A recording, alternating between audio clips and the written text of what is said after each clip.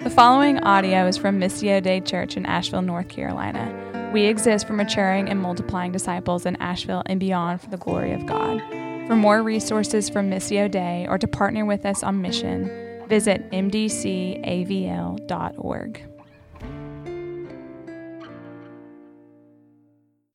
Morning, church. Welcome to Missio Dei. If you have some extra seats around you, I'm going to ask you to bump in just a little bit. Maybe you can leave one, but definitely don't be leaving two seats, as there are still some more people filing in.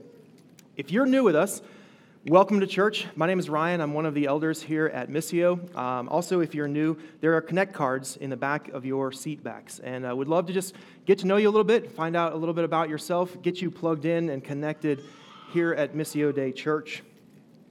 If you're new at Missio, you may not be familiar that we are in the book of Jonah. If I can have the lights come up in the back there, it'd be great. I'd love to see everybody here. So if you have your Bible, please do turn with me to the book of Jonah.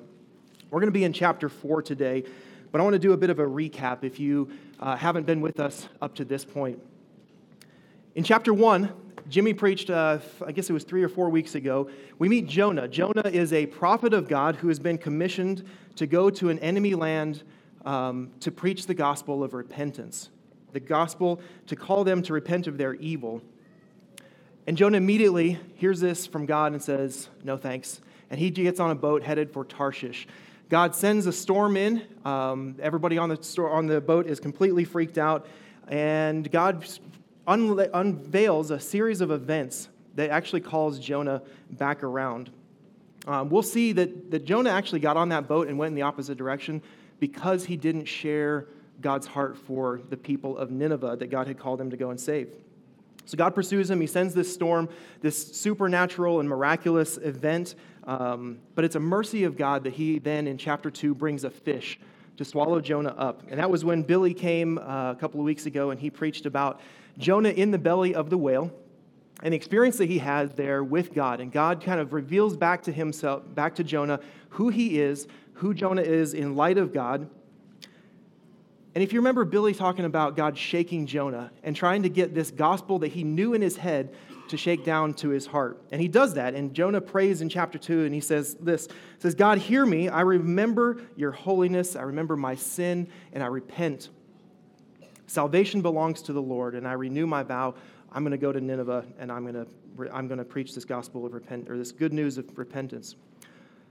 Immediately, God tells the fish, vomit Jonah up onto the shore of Nineveh, after he had kind of got this glimpse and maybe a bit of a heart change and seeing God's compassion for these people. So Jonah gets to Nineveh, and I think he has an immediate reaction of regret. He shows up and he sees these people, and he's like, yeah, this is definitely not what I wanted to do. But he goes and he reluctantly preaches. And if you remember in chapter 3, he preaches like 9 words. And he's like, repent or you're going to be destroyed by God. And he leaves in Nineveh immediately. And what we see is that God actually comes through and saves the entire city and uses this measly little sermon, if you will, that Jonah preaches to show his compassion for this lost city of Nineveh.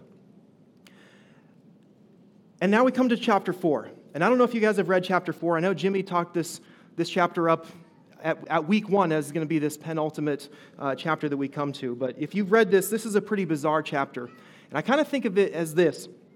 I think at chapter 3, we maybe could close the book, say happily ever after. God sent Jonah. He sent him to Nineveh. The people of Nineveh repented. All these people are saved. End of story. The credits roll. But if you've ever gone to like a Marvel movie at the theater, and like all the credits roll and the story's done, and then all of a sudden like the camera or the screen opens back up and there's another scene. It's like a deleted scene. That's kind of, I think, where we're at with chapter 4. It starts weird. It ends even weirder. But it's going to actually complete the entire arc of this book. So that's where we're going to pick it up. If you have your Bibles, let's jump in at Jonah chapter 4, verse 1. But it displeased Jonah exceedingly, and he was angry. And he prayed to the Lord and said, "O Lord, is this not what I said when I was yet in my country? That is why I made haste to flee to Tarshish, for I knew that you are a gracious God and merciful, slow to anger and abounding in steadfast love and relenting from disaster. Therefore now, Lord, O Lord, please take my life from me, for it's better for me to die than to live." And the Lord said, "Do you do well to be angry?" Jonah went out from the city and sat to the east of the city and made a booth for himself there. He sat under it in the shade till he should see what would become of the city. Now the Lord God appointed a plant and made it come up over Jonah, that it might be a shade over his head, to save him from his discomfort. So Jonah was exceedingly glad because of the plant. But when dawn came up the next day, God appointed a worm that attacked the plant, so that it withered. When the sun rose, God appointed a scorching east wind, and the sun beat down on the head of Jonah so that he was faint. And he asked that he might die, and said, "It is better for me to die than to live." But God said to Jonah, "Do you do well to be angry for the plant?" And he said, "Yes, I do well to be angry enough to die." And the Lord said, "You pity the plant for which you did not labor, nor did you make it grow, which came into being in a night and perished in a night. And should I not have pity on Nineveh, that great city in which there are more than 120,000 persons who do not know their right hand from their left, and also much cattle?" This is the word of the Lord. Let's pray. God, we thank you for the opportunity to look to your word this morning and to see a message that's going to come full circle, that's going to show us that you have a heart of compassion for lost people. And God, I pray that as you showed Jonah in this particular instance, that's important for you, that you grab hold of our hearts and that we see this the way you see it. Father, I pray that you would speak through me, use my words to bring some sort of clarity to this bizarre chapter. But God, I pray that at the end of the day that we would see your glory and that we would give you praise, for you are the God of salvation. Jesus, in your name we pray, amen. Right? Jimmy pumped this thing up, but I don't know if he had actually read chapter 4 when he said that. So we're going to talk about a few emotions. Obviously, we're going to start with anger. If you're a note taker, we're going to talk about anger for just a second here, because what we see is immediately, right in chapter 3, the very last line is that all of these people of Nineveh are saved. And Jonah's first reaction is he's furious. And like I said, this scene opens up with him angry. And when I first read this, and I'm sure you do too, I feel like it's a bizarre level of anger. It seems way too strong. In fact, in the original language, it says it was evil. What Jonah witnessed was evil to Jonah, that God saved these people. And even the last chapter, Nineveh repented of evil. It's the same exact word. Nineveh repents of evil, and Jonah says that's evil that they repented. And that seems a lot more harsh than I think it needs to be. But I think what we're seeing here is that Jonah has set himself up as superior in some way, and that he's looking at these Ninevites in some sort of superiority. And it contrasts this emotion that he has in his heart versus what he knows in his head about God. And I think it kind of shows his cards a little bit here. Because in fact, in verse 2, he knows to pray. It's this angry yelling prayer, but he still goes to God and yells at him, and he says, "I knew this is what you were going to do. I knew you were a God that saves. I knew you were slow to anger, and I knew that you would have compassion on these people if I went."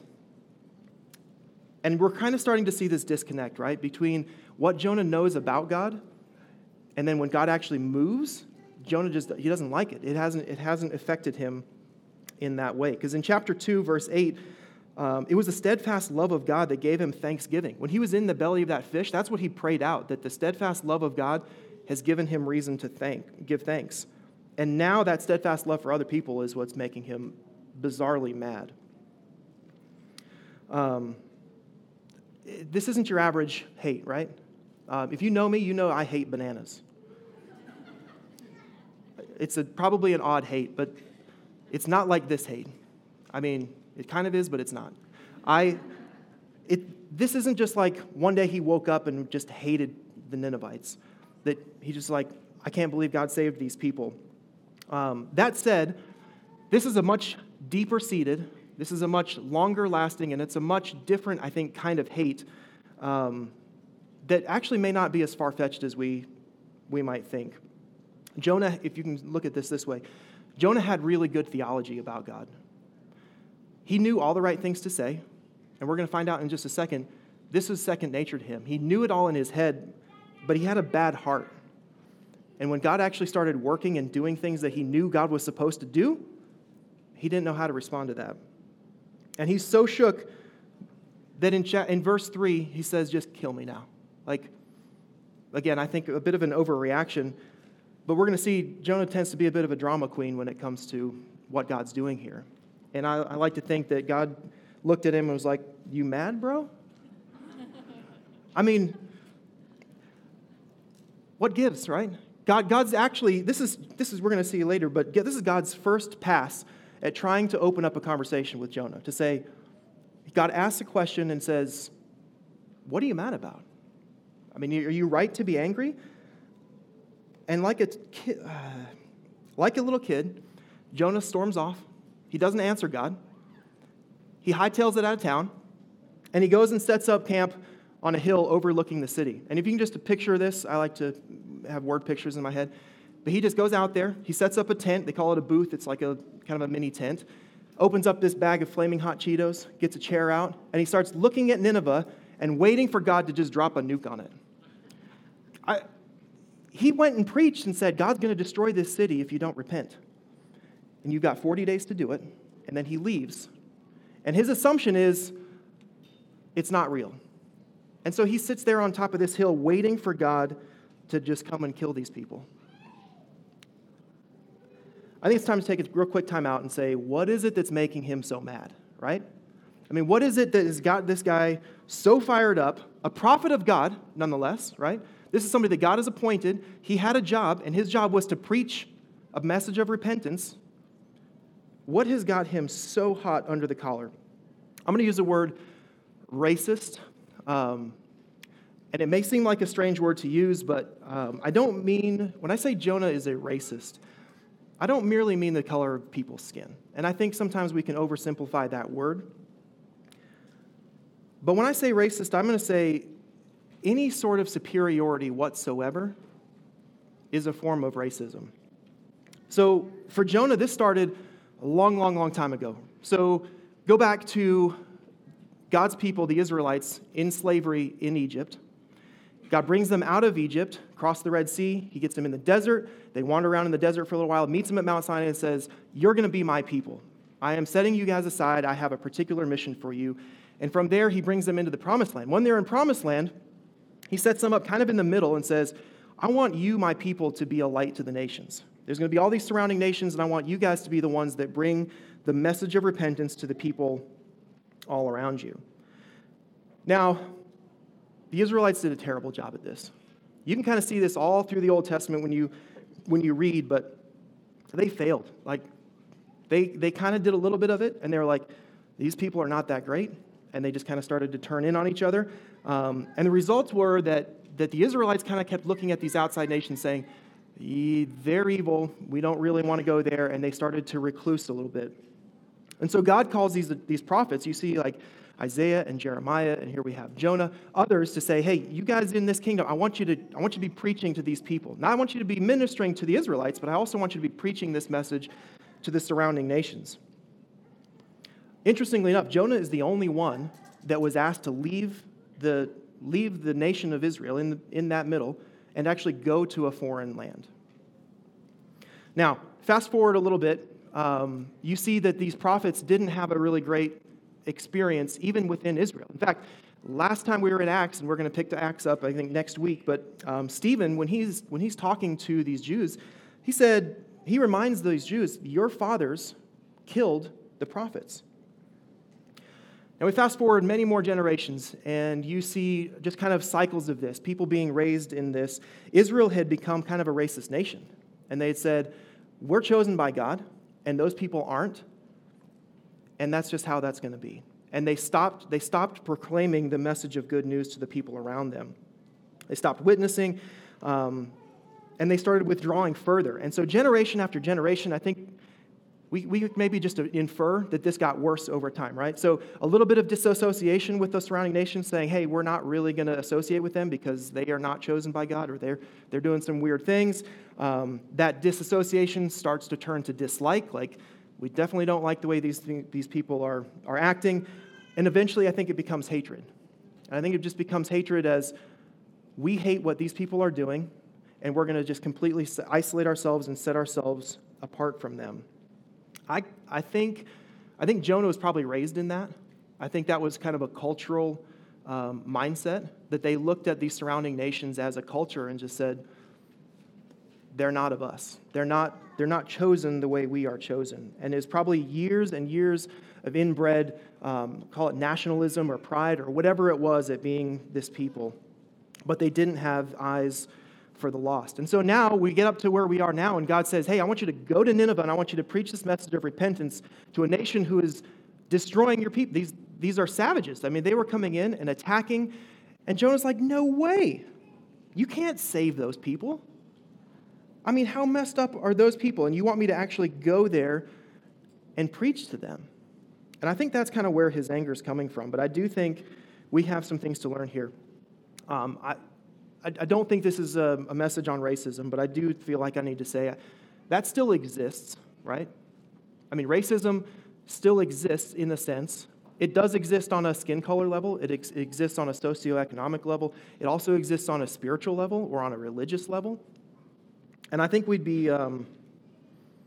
don't think we'd be doing this passage justice if we didn't pay attention to that.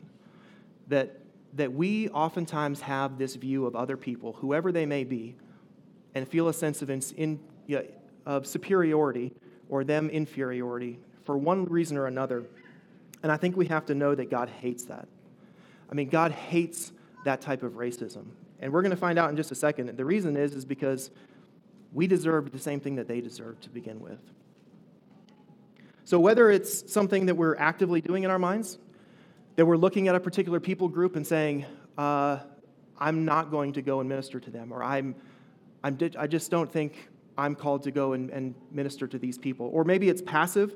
You know, I think all of Israel passively ignored Nineveh.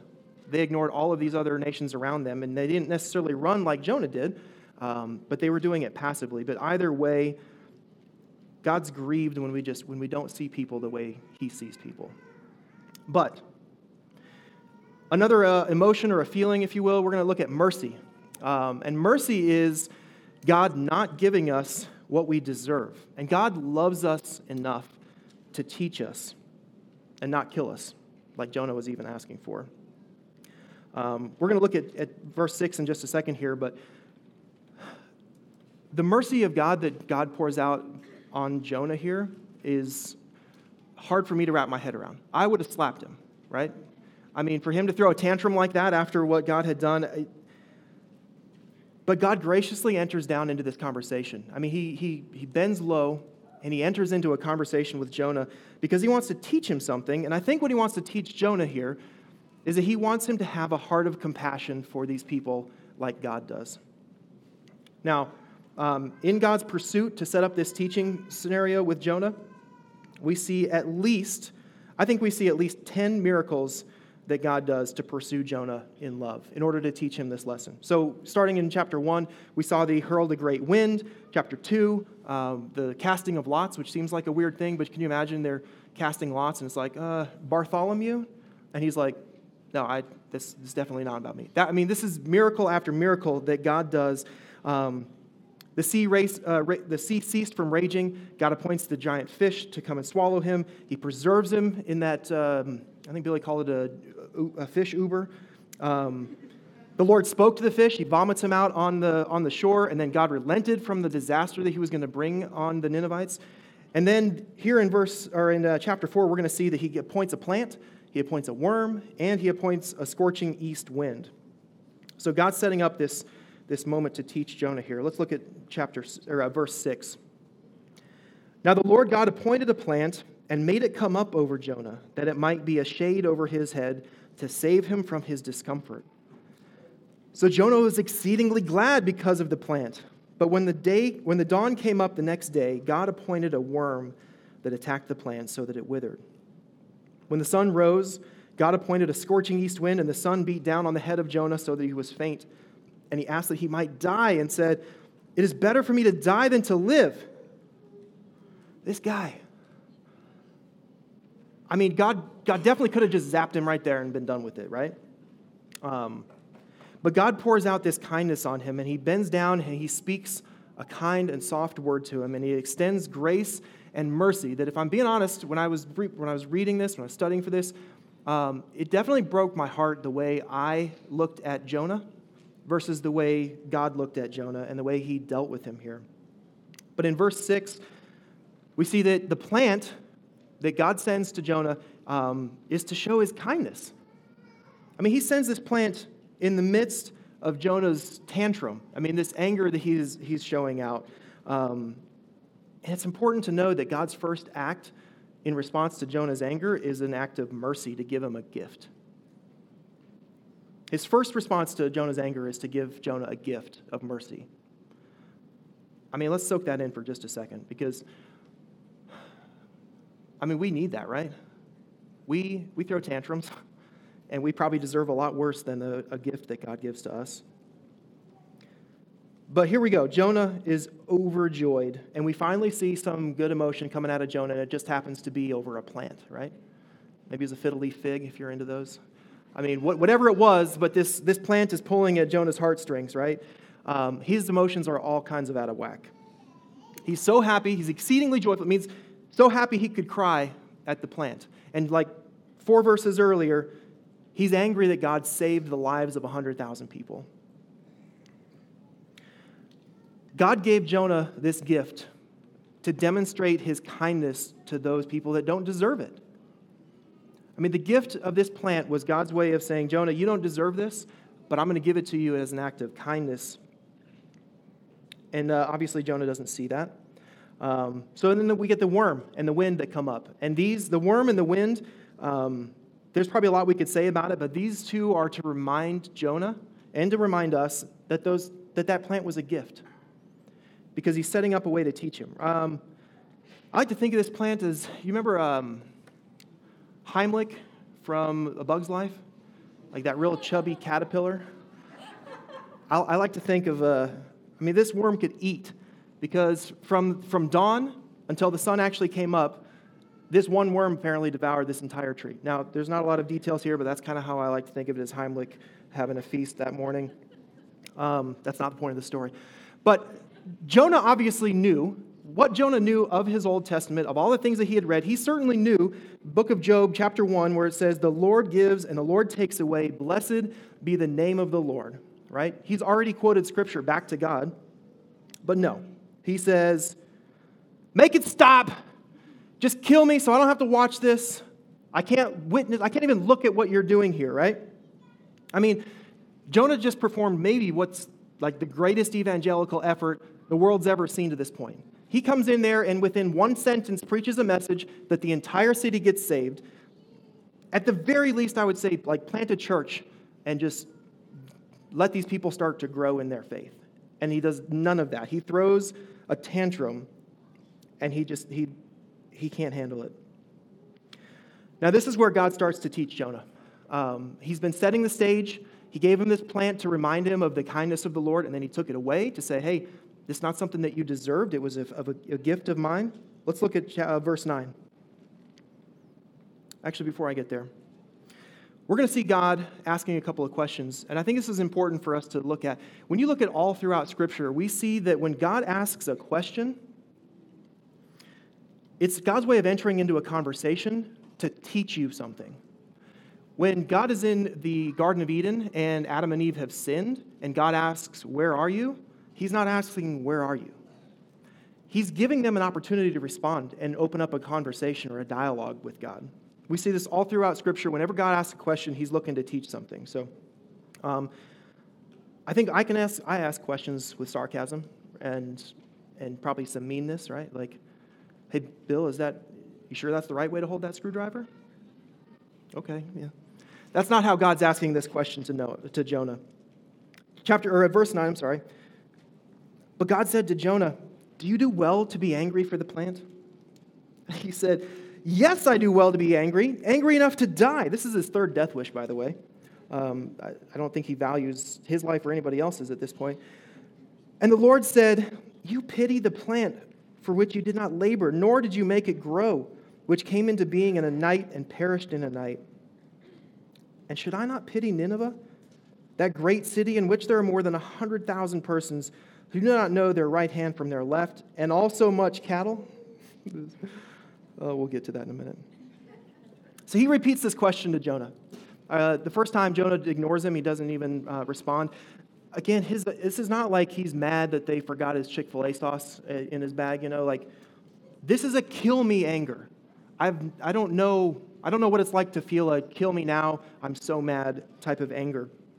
But the question I want to ask is this a righteous anger, right? Is this anger in any way justified in this situation? We see in Scripture God gets angry.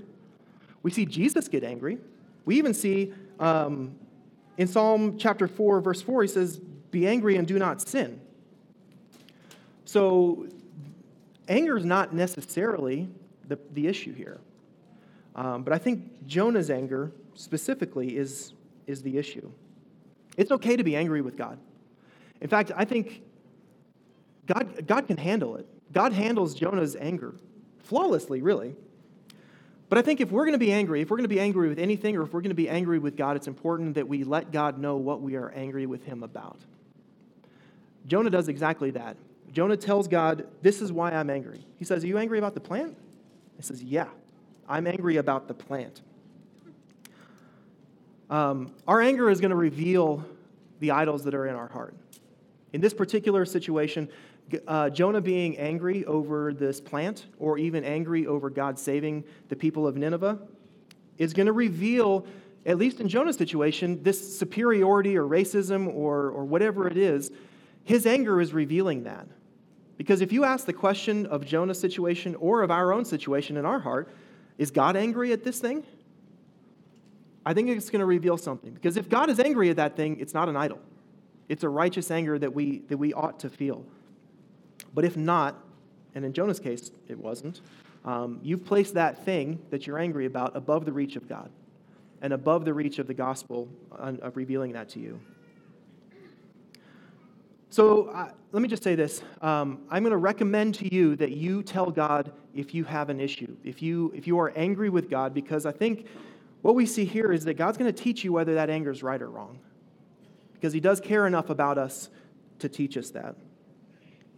When we get to verse 10, we see that God is slow to anger. And he's teaching him this. He says that, I think he's teaching him that he cares more about people than the things that he's created. And apparently Jonah just doesn't know that message yet. And you already know this, but I'm not God. But if I was writing this story, it probably would read something like, and that morning God appointed a vine to grow up and choke out Jonah, that ungrateful, unloving, bitter crybaby, and he found a new prophet to do his will. But that's not what he does, right? When we see in verse 10 and 11 the word pity, a synonym, if you will, of pity is compassion. And I think compassion's maybe a little bit easier word for us to comprehend when it comes to looking at people. Pity, I'm not saying it's a bad word, but I'm saying it may not convey the heart that God has for a lost soul the way I think compassion might. And so here's this real teaching moment. God says to Jonah, I gave you this plant. You didn't do anything for it. You didn't even ask for it. You didn't thank me for it. You didn't care for it. And you had it for literally one day. But you think it's okay for you to be mad when I take it away? And that's kind of the question that he's asking Jonah. And he still thinks that he's justified. But then he turns it again and he says, but I created those people in Nineveh, and I cared for them, and I sustained them, and I want to show them my compassion, and I look at their helpless state, and I want to save them. Am I not allowed to show that same compassion that I showed to you? I mean, you were so concerned with this plant. Should I not be concerned with the lives of these people that I want to save? I think the question he's asking is to Jonah anyway. Why can't I change the way I feel, like the way you did? Why can't I change the way I feel from anger to compassion over these lost people? And the crux of this is that God brings him right to this point, and I think he's asking him, why don't you see people the way I see them? Why do you think you're so much better than them that I can't save them? And who gives you the right to view these people as worthless? Now, we're going to get to verse 11 here. This might be the strangest cliffhanger I've ever seen in all of Scripture. And believe me, I looked to see if maybe there was like an appendix or if anybody else had anything to say about this, but this story really drops off a cliff here. The best that I can see from some commentators that I read is to say that there may be some figurative language here. That number of 120,000 who don't know their right from the left may be referring to children who don't comprehend that. Maybe more likely is that there's lost people that just don't have any way. They don't know enough. They're not able to save themselves. They don't know enough, and I have to step in to save them. There's some debate on that. I'm not convinced that that's the point. The cows, while hilarious and oddly confusing, also not the point. I think maybe, I like to think of it as God's humor. I mean, he's already used a bunch of humor with Jonah up to this point, but, for God to say, you don't care about the people, but there's cows. I mean, you want me to wipe out the cows, Jonah? I mean, maybe that's where he's going with that. I don't really know, but I think what's important here to know is that we've seen what God wants to reveal to us in this passage, and their story ends. Like I said, at the end of that Marvel movie, that's like maybe 2 minutes worth of something, and then it's gone. And you see all he wants to reveal to us. But the fact that Jonah wrote this book himself and portrays himself this way, and then the book ends, I think it does indicate to us that God actually did get through to Jonah's heart. So, what's God trying to teach Jonah here? I think it's good for us to notice that God's pursuing Jonah's heart after the fact. After he's already gone through the fish, after Nineveh has already been saved, God goes back after him and chases down his heart. And I think that we're supposed to learn what he taught Jonah when he says, I want your heart to reflect my heart for these people. I think by God asking that question of Jonah at the end, I think that's the message that he was conveying to Jonah, and I think it's the message that he's conveying to us. He says, I want you to see these people the way I see them, because they're at odds with me, the creator of the universe. They're not at odds with you. Their issue is not with you, it's with me. But I want to show them compassion and mercy, and I want you to do it. Another word for our heart reflecting God's heart is sanctification. And you may know this, but sanctification is the process of being conformed to the image of Christ. In Ephesians 5:1-2, it says, therefore be imitators of God as beloved children, and walk in love as Christ loved us and gave himself up for us, a fragrant offering and a sacrifice to God. Being Christ-like means being filled with patience and love and compassion and forgiveness towards the lost. God was teaching Jonah who he was and the compassion that he has on these people. And he wants him to see the situation so that Jonah will follow suit and he will mimic God's behavior towards these lost people. This is, we don't have kids, but as you would teach a child, you would want a child to do this. You would say, let me show you how to do this, how I do this, so you can learn and you can do this thing. I'm going to turn the focus away from Jonah just a little bit and maybe more broadly towards us. But if you wanted to teach somebody something, how wicked would it be if God had never bothered to show Jonah what this was about? If he still called us to conform to his image and never explained to us what that looked like, never gave us a way to even accomplish that. It'd be like telling your kid, tie your shoe. And he says, I'm one, how do I tie my shoe? And you say, don't ask stupid questions, just do it. I mean, how would that go over for the kid? How would that go over for you? I mean, how evil would it be for God to say, conform to my image, and then not give us the way to do that? But obviously he has. When he says, in 1 Peter 1:16, it says, be holy as I am holy. When God calls us to look like Christ, he's not up in heaven laughing at us try to figure it out. I mean, when he says that, he says, I've given you somebody. I gave you Jesus. I gave you Jesus Christ. I want you to look at him. I want you to take his example. Luke 19:10 says, for the Son of Man came to seek, to save the lost. And in Hebrews 1:13 it says, he's the radiance of the glory of God and the exact imprint of his nature. So God's saying, I gave you Jesus Christ, who is the exact imprint of my nature. And he came to seek and to save the lost, and I want you to follow his example.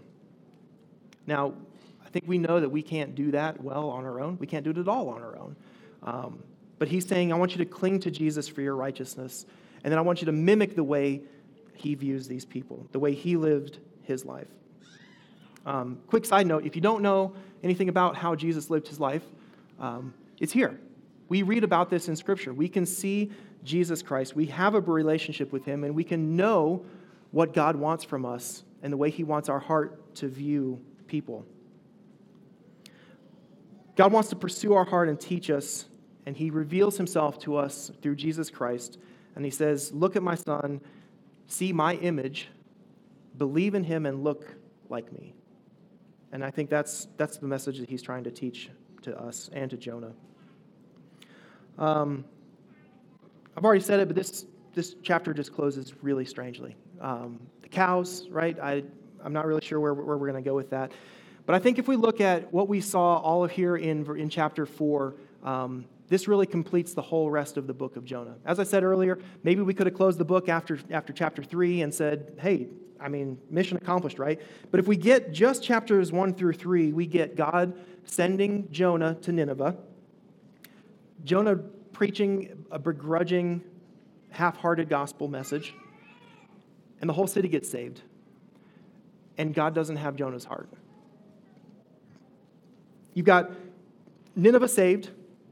You've got Jonah, a great preacher, with an ice-cold heart that God hates.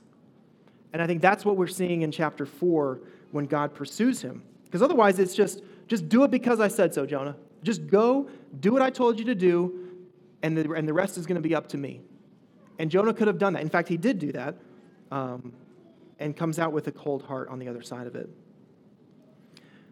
Psalm 51:16, you might know this one. For you will not delight in sacrifice, or I would give it. This is David talking. You will not be pleased with a burnt offering. The sacrifices of God are a broken spirit. A broken and a contrite heart, O God, you will not despise.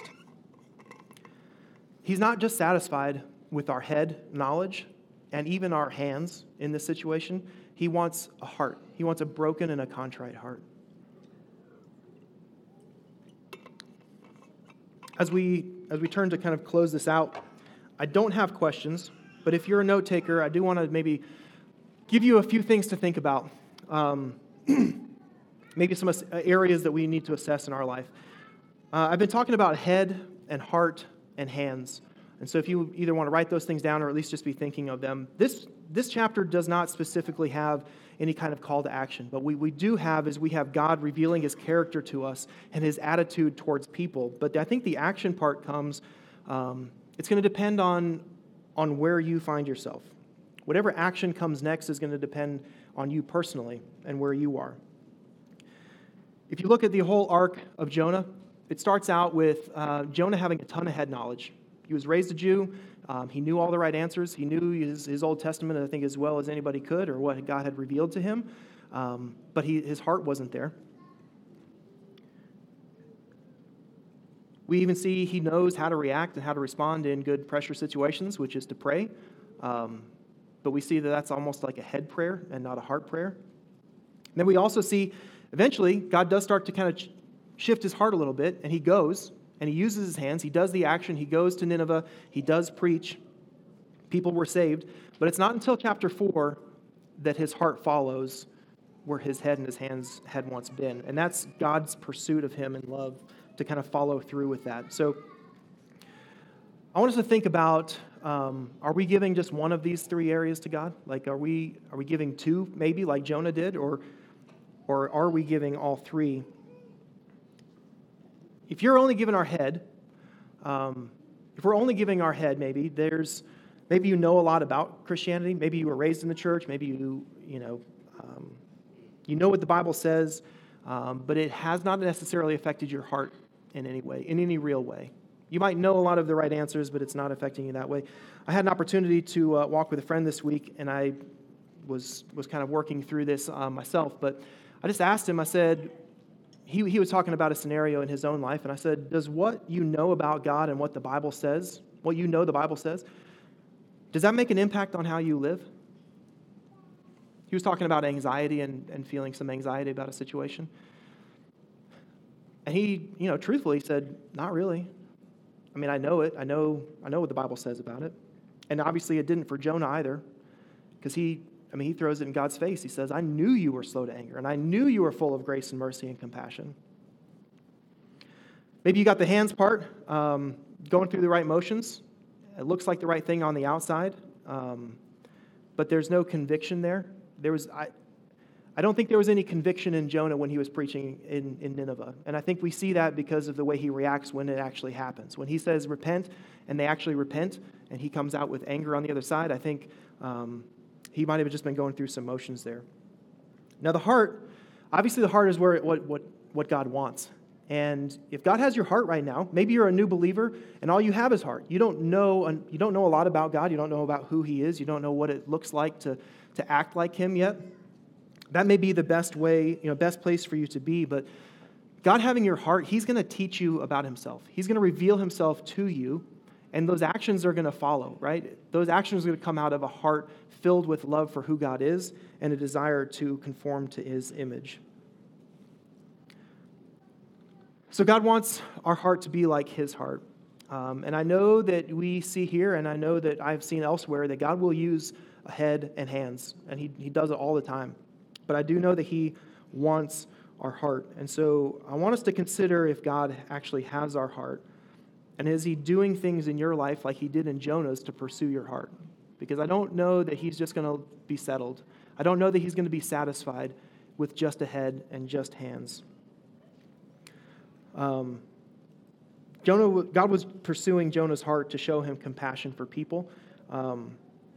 He might be pursuing your heart in a similar way that he did to Jonah, putting him through the ringer, but maybe he's teaching you something else. I don't know what that other thing may be, but he does love you enough to care, to bend down and to enter into conversation and to teach you and to reveal himself to you so that your heart would reflect his. I want to move to a time of communion together, but before we do that, I just want to invite you to spend some time contemplating these things, maybe think about where we may be hiding these areas from God, particularly our heart, like I say. If you don't believe, if God doesn't have your heart at all, maybe you don't have any one of these three things, I want to give you an opportunity to confess that to the Lord. He can handle that. Maybe you have anger towards God. He can handle that. But turn from your anger or your rebellion from God. Believe that Jesus made a way for you to belong to God and allow God to be revealing himself and teaching you who he is through his son, Jesus Christ. Let's pray. God, I'm grateful for this bizarre ending to this book. I'm grateful for the opportunity that we have to catch a glimpse of the process that you went through to pull Jonah's heart back to you. I'm grateful that you have even put this in the canon of Scripture, that we can see a live example of what it looks like for us to maybe have our head in the game, maybe even our hands in the game, but to be lacking heart. I just pray, Father, that you would let that simmer and let it sink into our hearts in such a way that we won't leave this room unchanged by it. I know that I and others and all of us, we struggle with anger. Maybe we're struggling with what we've called racism, but just looking at others with any semblance of superiority towards them. God, I pray that you would break that in us. If you have to put us in the belly of a fish, do it. But God, I just pray that we would soften our hearts towards the way you see people, the way you view the lost, the way you pursue us in love and compassion, and take the opportunity and the time to teach us. Father, I pray that we would just embrace that we would embrace these teaching opportunities that you orchestrate in our lives as the way you did in Jonah's. And Father, I pray that we would become a people that view the lost souls out there with as much grace and as mercy as you do, and that we would view ourselves and the gifts that you give to us as merely that and not entitlements. Nothing that sets us apart is different than any other lost soul that you desire to save. Jesus, we thank you for your work on the cross that allows us to even pursue this, to even conform to your image. And it's in your name that we can pray this.